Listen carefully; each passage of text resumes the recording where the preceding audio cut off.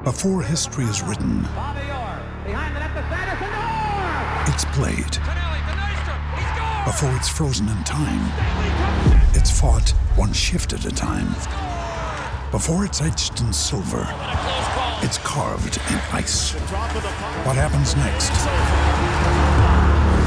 will last forever. The Stanley Cup Final on ABC and ESPN Plus begins Saturday. With threats to our nation waiting around every corner, adaptability is more important than ever. When conditions change without notice, quick strategic thinking is crucial. And with obstacles consistently impending, determination is essential in overcoming them. It's this willingness, decisiveness, and resilience that sets Marines apart. With our fighting spirit, we don't just fight battles, we win them. Marines are the constant our nation counts on to fight the unknown. And through adaptable problem solving, we do just that. Learn more at marines.com. You're listening to a weekly podcast made by Miami Dolphin fans for Miami Dolphin fans. Your source for entertaining Dolphin news, insight, and general conversation. Here's your host, Michael Fink. Hey everyone, it's Mike with the Finfans podcast. Tonight we're going to talk about the demise of the Dolphins, the fall of the team, the crash of a dynasty. It's multifaceted. We've all got our own ideas as to what the cause was. I'm going to give you a little bit of a history so you have an idea, and we'll go from there with Jim Johnson and Louis Ragone, who I'll introduce as soon as I'm done here. You know, Joe Robbie bought the team in 1966. He owned it until he passed away in 1989. His first hire was Joe Thomas. He hired him in 1966, and Thomas was here until 1972. He also hired George Wilson to coach the team. Wilson coached the team from 66 to 69. Now, in 72, he had a falling out with Thomas, and he ended up replacing him. But before that, in 1970, he hired Don Shula. Shula was here from 1970 to 1995, as most of you know. So in 1972, to replace Joe Thomas, they hired Bobby Beathard. Bobby Beathard was not phenomenal here. He had a much better career in Washington, building the Hogs and that team. After Robbie passed away, Tim Robbie took over ownership of the franchise. He owned the team from 1990 to 93. The problem was they were struggling financially, so they brought in Wayne Huizenga to control half the stadium and help funnel money to the team. But Huizenga ended up buying Robbie out and because they couldn't afford to do anything else, and he started on his path. He hired Jimmy Johnson right after Shula was dismissed. Johnson was here from 96 to 99. He was, a smart identifier of defensive talent, but he was not so great at finding offensive talent, and the team had moderate success but never accomplished anything more than they did before Shula was fired. When Johnson was let go at his own request, he asked that Dave Wannstedt be given an opportunity. He was. That lasted from 2000 to 2004. In the middle of 2004, the team was struggling mightily, and they fired Wannstedt, and they brought in Jim Bates as an interim coach. In 2004, they also hired Rick Spielman to be their general manager. That wasn't given much time to work because in 2005, they hired Nick Saban. Nick Saban was here for 2005 and 2006. They also hired Randy Mueller as Nick's GM, and he was here 2005 to 2007. Speaking of 2007, they made a hire of Cam Cameron to coach the team. That didn't work out so well. So in 2008, they were both dismissed, and Bill Parcells was brought in to run the operation. Bill hired Tony Sperano, and he hired Jeff Ireland. Now, Sperano lasted till 2011. Ireland lasted to 2013. But in 2009, Stephen Ross bought the team from Wayne. Obviously, he still owns the team today. But his first real move came a year later after he bought the team, when he tried to court Jim Harbaugh, who was set to accept a position with the 49ers, and That didn't happen. Jim wanted nothing to do with the Dolphins. So they hired Todd Bowles to finish out that season. They hired, that season of 2011, they hired Joe Philbin in 2012. Joe lasted to 2015, but in the meantime, they hired Dennis Hickey in 2014. So he was GM for 2 seasons, 2014, 2015. Well, in 2015, they had seen enough of Joe Philbin, and they fired him, and Dan Campbell finished out the year. So in 2016, they again decided to go a different direction. They brought in Adam Gase. They promoted Chris Greer to GM, and he's still GM today. Well, Adam Gase was let go last year, and they brought in Brian Flores, and that's where we are now. If you look back at this, what you see is change after change after change after change, and nobody other than Ireland has really been given an ample opportunities to succeed. Cam Cameron didn't deserve it, but we could make a case for the rest of these guys may be getting a little bit more of an opportunity. I think Philbin, you could go either way on that one. You know, he wasn't a great leader of men, and that was kind of obvious. But things could have been handled differently with Saban. Things could have been handled differently with Sperano. I think if they would have given Saban a little more say over personnel, he probably would have stayed. At least that's what he said later. Whether or not he's being honest, who knows, because Saban has a tendency of lying. But anyway, so that's it. I mean, just a whole lot of turmoil since Don Shula stepped aside, and it's hard to put together a winning program when you're constantly moving the pieces around that are going to make the decisions to form your franchise. Because what happens is everybody is making decisions for today because they're worried about tomorrow, and you don't have anybody looking out for the long-term interests of the team because they don't have enough stability to believe they're going to be there. So that doesn't help your team, and that's the problem that we've had with a lot of these people that we've hired.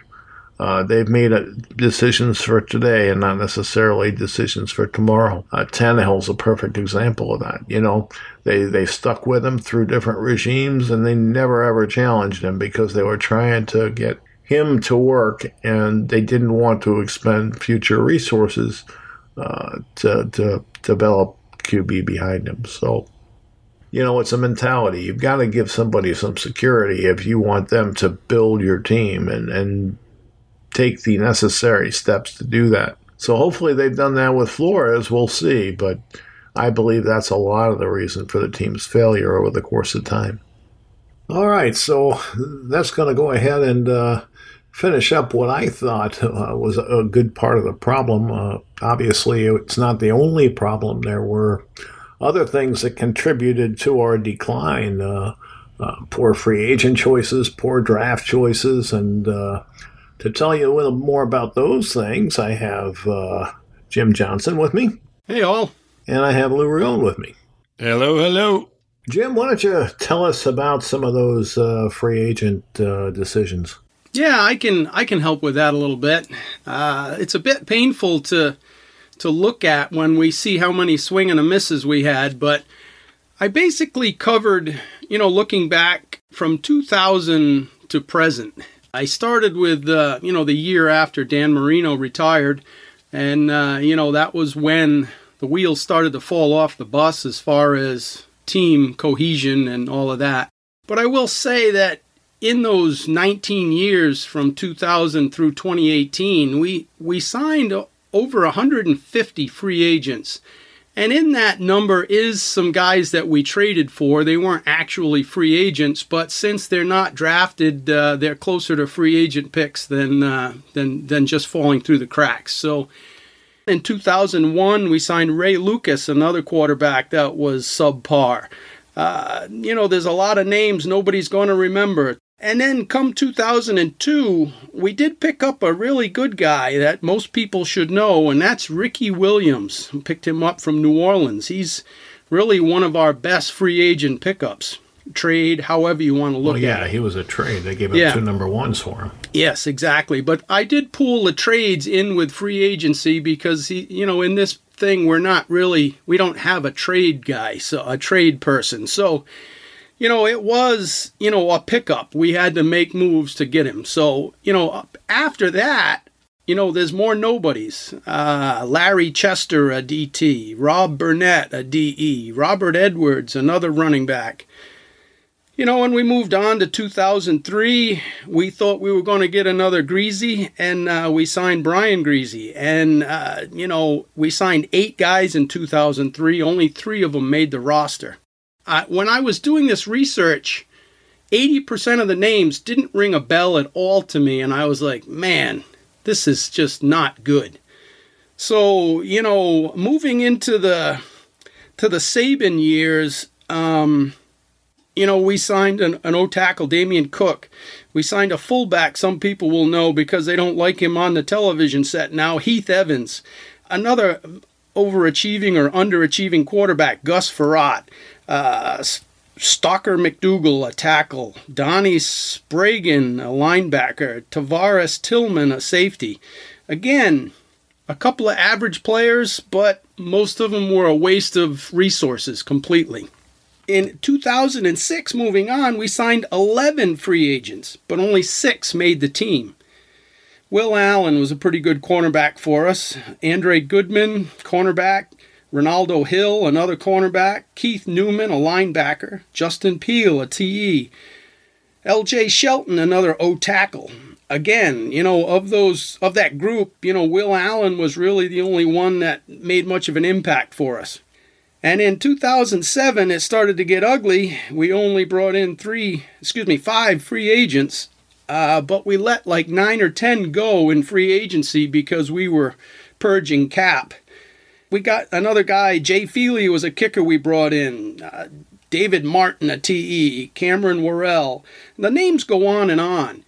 And the thing that sticks out is you're not hearing any Pro Bowl names. You're not hearing any guys that made the winning catch in the playoff game. You're not hearing anybody that really went to the Pro Bowl, made a name for himself on the Dolphins or any other team. No impact players. Yeah, there's no impact there. With the exception of Ricky Williams, and it cost, and Jay Fiedler. Those guys were good for us. Tim Ruddy, he was a good center for us for a number of years, but still, there was too many swings and misses.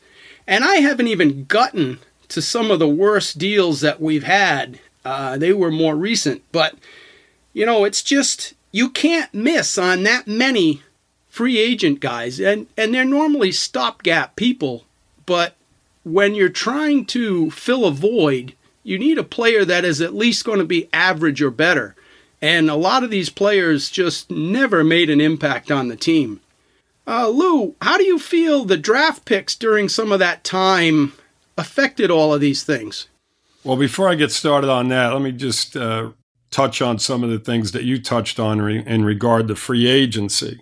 Some of the deals, like you said, were just absolutely horrendous in regard to money situations. In my opinion, the Sue signing really strapped us in a lot of ways. And the production that we got out of him, I don't think amounted to the amount of money that we had. We didn't win enough games. He wasn't productive enough over his time frame with us. Yeah, you know what though, Lou? It goes back further than that. And Wheeler, and it was a slew of guys that we paid a lot of money to that we really didn't get much in return. Without a doubt. I mean, you can go back to 2009 with Jake Grove. Do you guys remember him? Yes. Oh yeah, He signed a 4-year, $28 million contract with us. Mario Williams is a more recent guy who, got a nice contract and really didn't amount to much. Eric Green, Richard Marshall back in 2012, 3 years for $16 million. I mean, some of the contracts that these guys got, and the pattern that you're seeing here, and I think it happens with a lot of other teams as well, is the fact that free agency just isn't, you have to be extremely smart in regard to the guys that you sign. And a lot of teams make the same mistakes we do. I think other teams have hit on more than we have, but it's a crapshoot, just much like the draft that I'm going to get into in a minute. But again, touching on the guys that, that I just spoke about and a lot of the guys that you mentioned, it's really not in my opinion, it's not the avenue to go down. You've got to draft well and you've got to have impact players through the draft and then supplement that foundation with free agents that are, role players, so to speak, that fill in positions that you may need an upgrade at. To go out and get like a real impact player that's just going to turn your team over, it just doesn't happen. You can look around the league and you'll see it over and over again. It just doesn't happen all that often. Now, with that being said, our draft has been a major factor in regard to the reasons we have not been successful for so long. Back in 1995, we may have had one of our worst drafts ever. The guys that were picked up in that round, let me just throw some of these names in that draft, I should say. Billy Milner, Andrew Green, Pete Mitchell, Norman Hand, Jeff Kopp, Corey Swinson, and Shannon Myers. Now, do you guys remember any of those guys?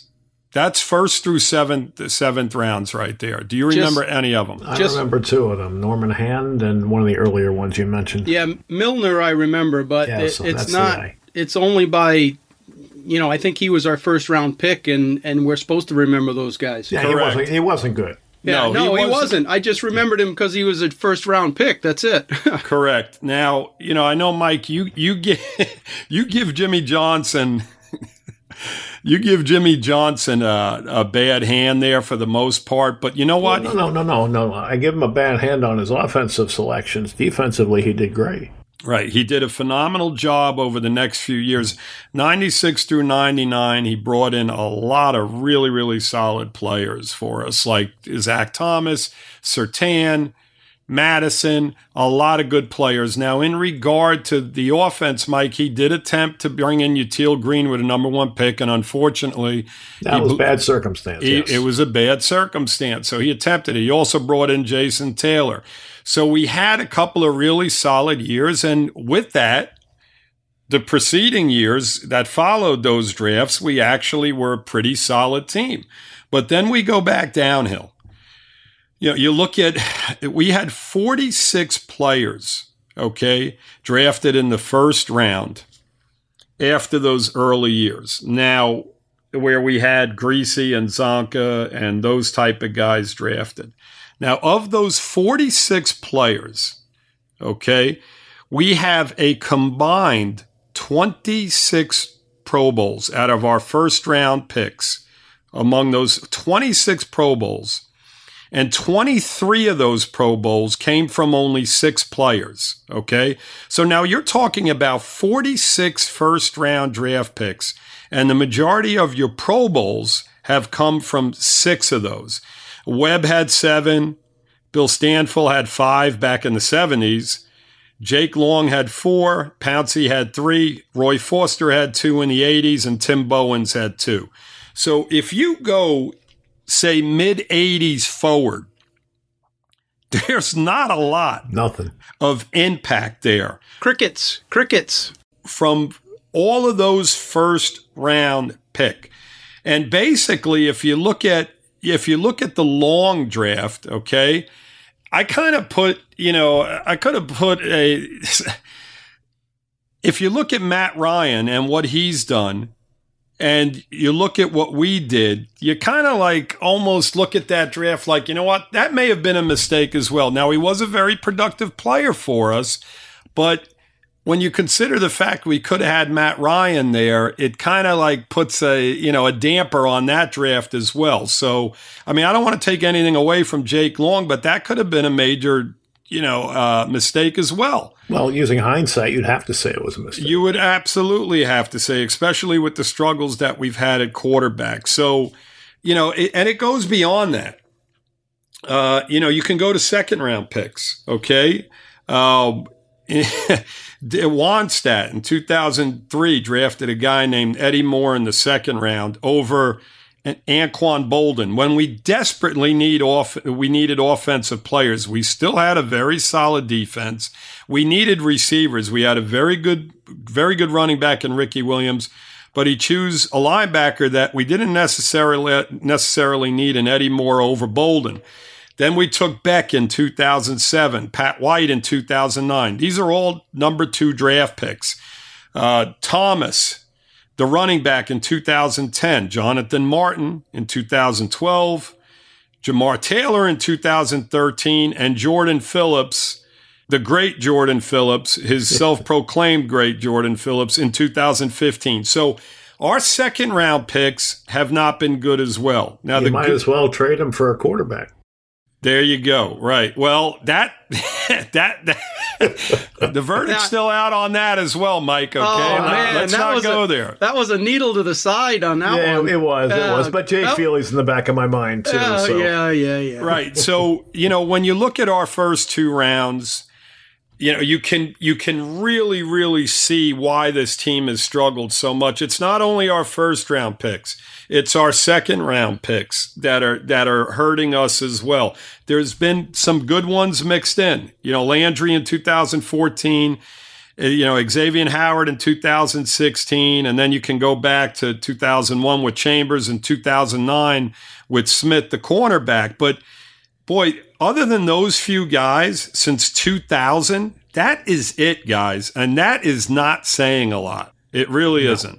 So, to my point, the draft has been a major reason as to why this franchise has failed so much over the last couple of decades. Yeah. So, what we're saying is there's no stability. There's poor drafting, and the free agent decisions have been less than admirable. Absolutely. No question. And Lou, you mentioned Jake Grove, and that was coming up. I stopped in 2007 with my free agent debacle here. Parcells took over in 2008, and he brought in a whole bunch of guys, 12 free agents. Of course, new management, that happens. But he brought in Chad Pennington at the last minute. And that was a really good signing for us. We went from virtually no wins to I think 1-15 to 11-5 the next year. So that was a good signing. He also brought in Randy Starks, another good player for us, DT, and he brought in Anthony Fasano, a tight end that was good for us for a number of years. But with those 3 guys, the other guys are just a bunch of no-names that really didn't amount to much for us. The 9 other guys, Charlie Anderson and Reggie Torber and things like this.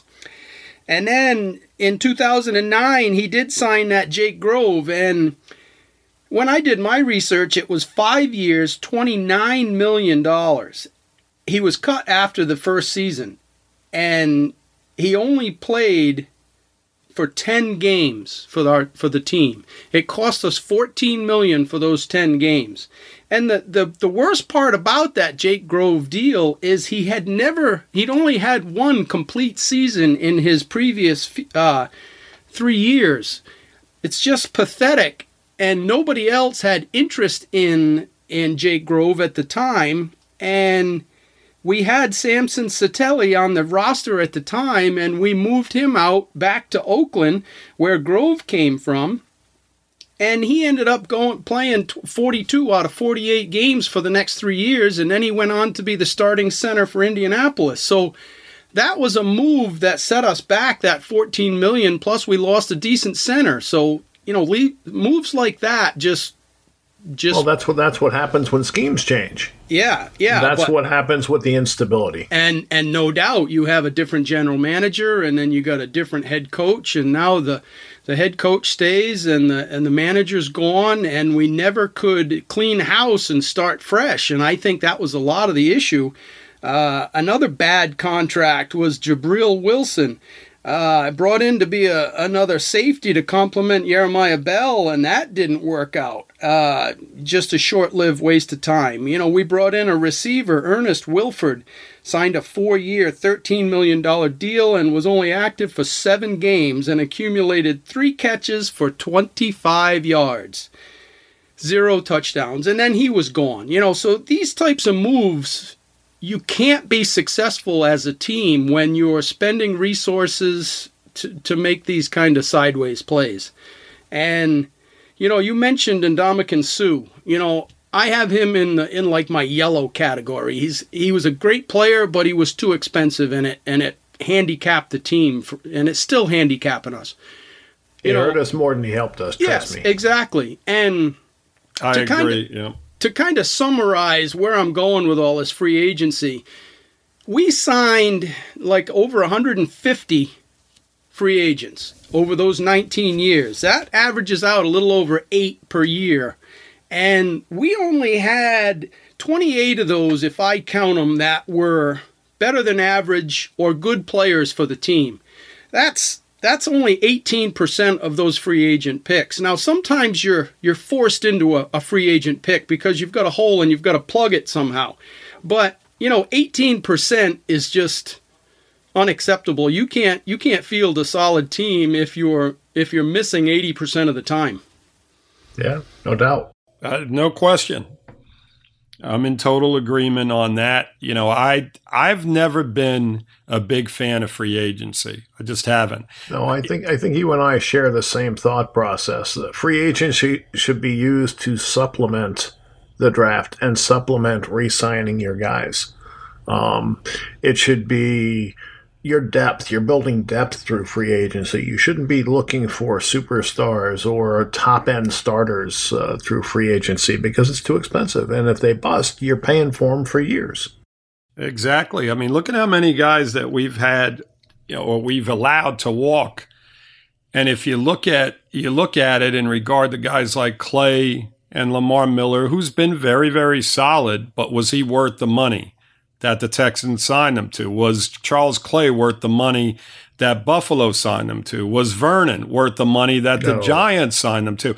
Absolutely not. So, when you look at guys that you draft and you want them to stay around, it's really a tough call on a lot of those. And with the way free agency is and the money that's being thrown at these guys, it just makes it really, really hard as a GM to make those decisions, in regard to whether it's worth the money to keep these guys. I know there's ways that they can match it, and we can get into all that other stuff. I don't want to go there because it's long and boring, but the point of the matter is that the GM situation is very, very difficult when it comes to your own players. I think you have to pick your spots, Lou. I mean, you know Right. what positions you prioritize in your schemes. Maybe it's your left tackle. Maybe it's your right cornerback. Whatever it is that you prioritize, those are the guys who you're going to pay. And if it's not one of those positions that you absolutely prioritize, then you're not going to pay more than market value. Right. And that's smart. That's the smart way to go about it. There's a few other factors in regard to why this team has suffered so much over these last 2 decades. And, I think we all touched on it in regard to the quarterbacks. You look at the list of names, Ray Lucas, who Jim mentioned, A.J. Feely, Farrat, Henne, who was drafted, Trent Green, who was brought in, Cleo Lemon, Joey. I just ate. Joey Harrington. It goes on and on and on. If we had a quarterback that made some type of impact, look at what Pennington did in that one season. He was able to make plays, and he got us into the playoffs. Past him, since Fiedler, who was, to me, very average as well. He just had a pretty solid team around him. We just haven't had not one guy that I feel is He was great. average. He was great compared to John Beck and Cleo Lemon. Right. Above average. Right. Exactly. Above average quarterbacks. There's few and far between on that list. Those guys were all decent quarterbacks at some point. I think Farad had a couple of decent seasons in the NFL. So did Trent Green. Feely, I think, had a good half a season with the Eagles, right? Before we decided to give up, a second? Or what did we give up for him? A second or a third round pick? I think it was a second. Right.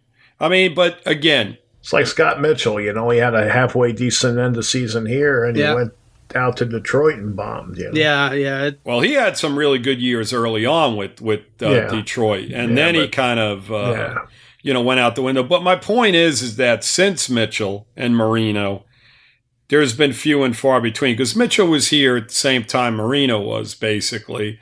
And since then, it's just been non-existent. There is one other thing I want to touch on, but it sounded like you wanted to say something, Mike, so go ahead. No, go ahead. So I'm going to put some blame in regard to this franchise and where it's at now on Joe Robbie as well, Mike. Uh-huh. And are you going to ask me why? Well, I think I know why. But go ahead. Well, Mr. Robbie decided to move our Miami Dolphins out of the Orange Bowl. Yep. Okay. Now, at the time, go ahead. I'm listening. You're trying to say the hex is on, huh?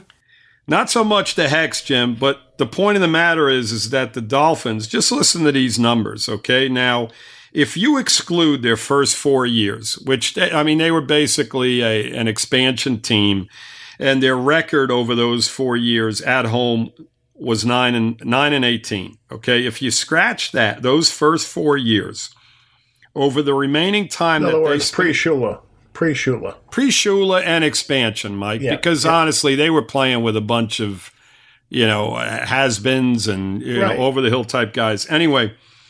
Yeah, they had trouble just filling the roster at the time. Not a lot of extra football players kicking around back then. Right. So from those first 4 years on, they were 110-39. Okay. Over those 20 some odd years. Okay. Once they left the Orange Bowl, their record has been 149-106 in Joe Robbie, Dolphin Stadium, whatever the hell it's even called now. I don't even know. And I'm a Dolphin fan. I don't even know what the stadium's called. I really don't. It's Hard Rock now. Okay, there we go. I did know that. It was Sun Life. Yeah. It's hard to keep track. It's just incredible. But my point is this: is that the Orange Bowl, over probably any other stadium in the NFL, gave you a major home field advantage. The stands were literally right off the field. It just had an atmosphere that teams came in and they were intimidated by it. They couldn't even hear themselves making play calls. The fans were literally right behind the visiting team bench, just giving them crap the whole game. It was an intimidating place to play in, and it gave us a major home field advantage, which, Mike, me and you both know, when we started experiencing Joe Robbie, which it was called at the time, it just wasn't the same atmosphere. It was nowhere near the same atmosphere. Not even close. It didn't get nowhere near as loud. You lost that home field advantage. Now, I know the talent and the drafting and all these other factors go in, but in my opinion, that has something to do with it as well. The fact that it had far-reaching implications, because he leveraged himself in building that new stadium, and in doing so, it cost his family the team. Yep. Yeah, it did, basically. So it caused some of the instability that was to follow. Correctamungo. And I was going to get to that, but you beat me to the punch, and I like that, Mike. Mm-hmm. So, the fact that he just kept pushing for it, and eventually got it, I think it hurt us in a sense, because, boy, I'll tell you what, that Orange Bowl, we experienced it firsthand, was just an incredible atmosphere and a great place to watch a football game. In my opinion, there is no comparison between the two. It's not even close. It's not even close. The electricity is not close. It was just, the whole experience. And it was rough. I mean, you had to park on people's lawns, and they didn't have parking. The traffic was horrible. The game experience was horrible. I mean, you had to go to the bathroom. It was horrible. The concession stands were horrible, okay? But I didn't care about any of that, Exactly. I enjoyed the football game, and that was the most important thing. That's what you're paying for. And not anymore. Now it's a whole different ball game. You're going there, and they have all this great food, and they have thousands of bathrooms, and and so on and so forth. But you know what? I'll take the Orange Bowl with guys pissing in the sinks when the urinals were like 50 people long. I'll take that any day of the week over the new stadium. So would I. Yep. But, it's just, it's so many things put together. You don't just get this bad, this long, and not have a lot of things factor into it. Now, the question is, Lou, how do they get out of it? Well, you get out of it by drafting, and you have stability. In regard to the draft, in regard to the players that you're drafting, in regard to the coaching staff and the front office, all the way across the board. And that's how you get to where the New England Patriots are. That, even the Cowboys to an extent, they've had some different people come in and out over the years, but for the most part, they've done a pretty decent job with keeping, their head coach there now for how many years? He's been there a while. He's been there a while. And you know what? They haven't been an incredibly talented team on one side of the football, which was the defensive side. Right. But they seem to be getting there with Garrett now. But, the Patriots, if you look at them, they've had coaches come and go, but you've got Belichick there. You've got your people there. The product stays the same. The product stays the same. It's the same system. It's the same philosophies. And the teams that are successful tend to go down that The Steelers are the same way.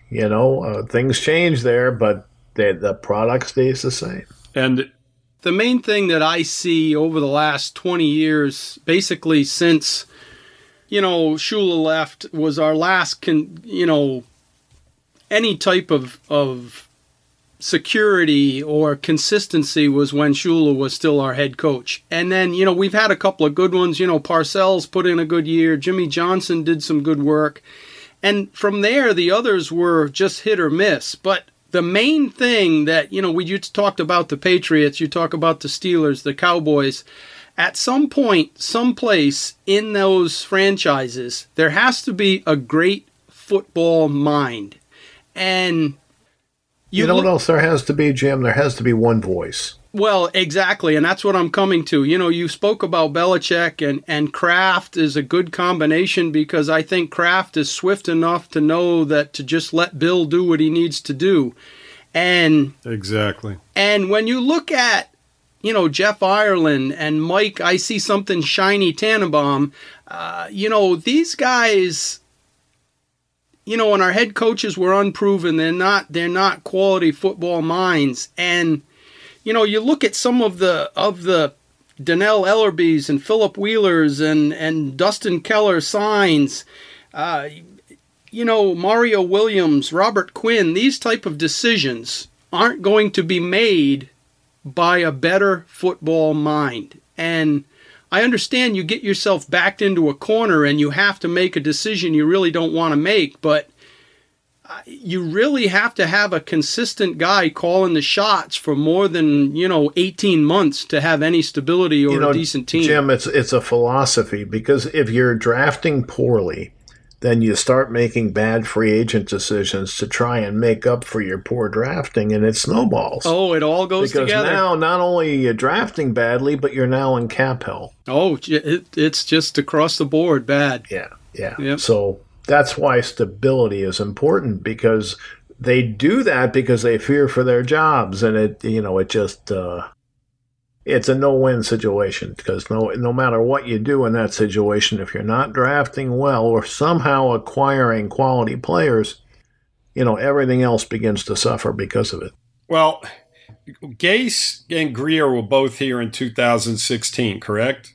And they were responsible for the draft in that season. Is that accurate?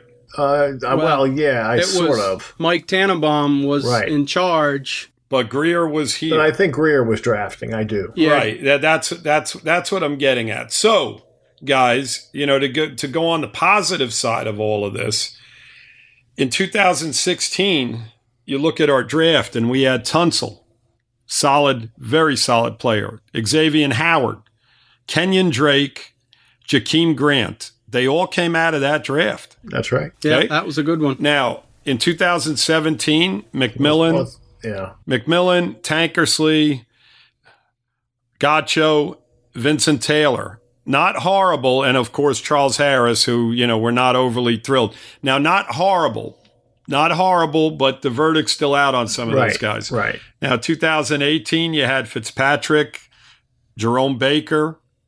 Then you have the two tight ends, Gesicki and Smith. You had Balaj come out of that draft. So again, not a bad draft. So over those 3 years that Gase and Greer were basically running the show, you look at those players, okay, and you look at our roster right now. And those guys are your foundation. You got Howard, lockdown corner, who's going to be here for another 5 years. You've got Tunsil, who, it remains to be seen what we're going to do with him, but he's a very nice left tackle, another foundation. You got Kenyon Drake and Jakeem Grant, who are both very exciting players on offense. And then on the defensive side, you got your McMillan, you got your Baker, you got your Fitzpatrick. You have some solid players there that you can build upon. We just have to hope that this draft class does basically what these last few have done. Give us a nice foundation. If we get 2 or 3 solid starters out of this past draft, and we go forward from here, and you throw Rosen in the mix, and maybe he becomes a solid player. Now you're looking at, now we're going somewhere. So, they haven't done a bad job over the last few years. That's the positive, because you do have some very, very solid players there. Yeah, I got to agree. I do like the last few drafts a lot better than previously. And you spoke about foundation players, and that's phenomenal. And I hope they are cornerstones for the team moving forward. But the way I look at it is a lot of drafts are busts, or they just don't ever amount to anything in the NFL. And what I like about the last few years is most of our draft picks are at least contributing something to the team. Correct. Previously, the Deion Jordans of the world, he didn't contribute anything to the team other than bad publicity, and he took up a roster spot. And, those are the types of guys that are detrimental to your team. I mean, if you play average and you can contribute, then that's not a loss. But when you're terrible or you're a bust, that actually hurts the team. No, those are the guys, though, that you're going to be gone with in 4 years. Absolutely. Yep. You go back to that 2013 draft, and I don't think there's a guy other than, believe it or not, Gillespie, the running back. Gillespie, whatever. Yeah. He's with Buffalo. I think he was with Buffalo last year. I think so, too. And Sturgis, I believe, is still in the league. Isn't he somewhere? I would imagine. Or no, I'm not sure. But I'm not sure either. Well, Lou, you mentioned 2013, and I'm going to read to you our free agent class of 2013 so that you can put all the puzzle pieces together. Mm-hmm. Number 1 was Mike Wallace. Cost us $60 million. But he did catch 5 touchdown passes that year. So it cost us $3 million for every touchdown catch. Yeah, it was just I called him the wide receiver / diva princess. Uh-huh. But we signed Donnell Ellerby, a linebacker. We signed Philip Wheeler, a linebacker, and we all know how those two worked. We signed Brandon Gibson so he could talk for Mike Wallace, and then Dustin Keller, a pretty good tight end that Tannehill got killed, and then we did sign Brent Grimes that year. So Brent was the only valuable player we got out of that whole... Well, yeah, they paid $5 million for him. That was a steal. Well, yeah, but, at least they got some return for their money. The rest of these guys just setting money on fire. So... Yeah. Horrible. Yeah, you throw in the draft with Deion Jordan, Jamar Taylor, who was an average player for us at best. Yeah. Dallas Thomas, Will Davis, Jelani Jenkins, Deion Sims, who was, kind of a second. Sims was all right. He was okay, but he was a 4th-round draft pick, and he wasn't anything over the top. The point is that out of that group, there's not one impact player whatsoever. Right. None. Among all your free agent signings and all your draft picks, the only guy that was an impact player for us was Grimes, like you said. And that's just, that's horrible. You're just not getting enough from both aspects. From free agency, and the draft. And this is why the team just has not been that good. It's that simple. Yeah, I still think it starts with stability in the front office and stability with the coaching staff. You've got to have the same plan being executed and built, and sometimes that takes more than a year or two. You've got to have the patience to let your guys do their job and then evaluate at the end instead of trying to self-evaluate all along the process. Agreed. I mean, we've just, the positions that we've drafted at, going back to Jim's point on a few of these draft picks, we have basically missed on a ton of offensive linemen. Just a ton of them. Embarrassingly so. I mean, over and over again. It just never ends with these offensive linemen that we've drafted, and it shows, I mean, that's why we are where, I saw the article, Mike, that you posted on the page in regard to us being ranked going into the season, the 32nd rated offensive line, which is, of course, the worst in the NFL, and they deserve it because I don't, unless we have some major surprises, I just don't think they're going to be that much better than that. Even if we do get a few surprises out of some of those guys. They lost James and they haven't replaced him, so I don't see them being better. No, I mean, you can only go up from where we were last year, Mike. I mean, some of those numbers were just mind-boggling to me. 69 pressures from the guard position. Is that what I read? I can't. It was a ridiculous number. Yeah, it's something like that. It was bad. Insane. Yeah. That's insane. Over a 16-game season? That's crazy. The thing that was always frustrating with our offensive line for the last 5, 6, 7 years, you watch the game and it'll be a third down and you just know that somebody is going to fail on the offensive line. And the line should know that they're going to be something coming, or going to do this, that, or the other. And it's just as if they get the old joke, it's a turnstile. But every time a play mattered, our offensive line broke down horribly. It was painful. It was a bad offensive line that I don't think the quarterback contributed to in any way. I mean, positively. When you hold the ball too long and you can't recognize a blitz and you can't do what your responsibilities are, then it makes the line's job tougher. So, a bad line becomes an atrocious line. Hopefully, and I'm not optimistic this is going to be the case, but hopefully Rosen doesn't suffer that same fate. All right, before we finish up here, I got one question for you. We're talking about stability. How do you guys feel about Chris Greer and Brian Flores? Do you think they're stopgap guys, or do you think they're going to be here for 5 or 10 years? Well, I think we've shown that Chris Greer has at least done a respectable job, and that's something that you couldn't say about Ireland or the couple of guys before him. As far as Flores, I don't have an opinion yet. Yeah, it's really hard to form an opinion on him until we see the product and if we're going forward. And, we really won't be able to comment on that until the end of this coming season, I think. I mean, you can't really expect a lot out of the team that we are going to have on the football field this year. So if this guy has us going forward, and we'll be able to see that right away, the penalties, the stupidity over and over again in regard to decision-making from players, that's what we need to eliminate initially. And if we go forward in those in those ways, and putting players in position to succeed. Exactly, right. But putting a game plan out there that our guys are going to be able to manage and stay in football games against the better teams. Not go out there and get dominated. Not go out there and put 6 points on the scoreboard in a half of football. It's just ridiculous. I mean, to watch this team is so frustrating. And that's what you got to hope for going into the season, that this coaching staff brings something different to the table. Answers. They got to have answers. You got to have it. You got to be aggressive.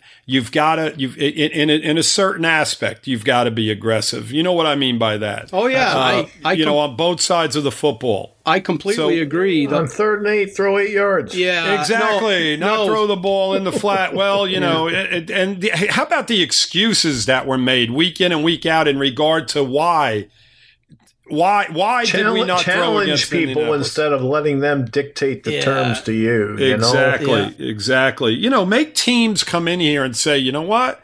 This team is playing some real football.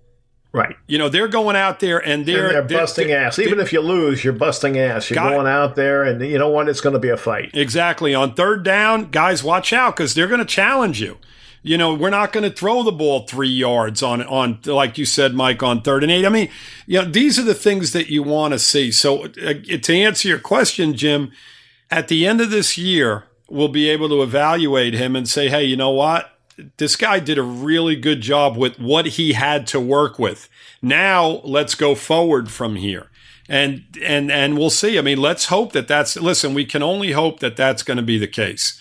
Because we don't want to be in this situation again next year to where we're starting completely over again. That's my concern. If Flores is terrible, it's going to be a big setback for us because we've already basically lost respect around the league as far as, a winning tradition and so forth and so on. If players want to go somewhere for a chance at a Super Bowl ring, they're not probably going to Miami.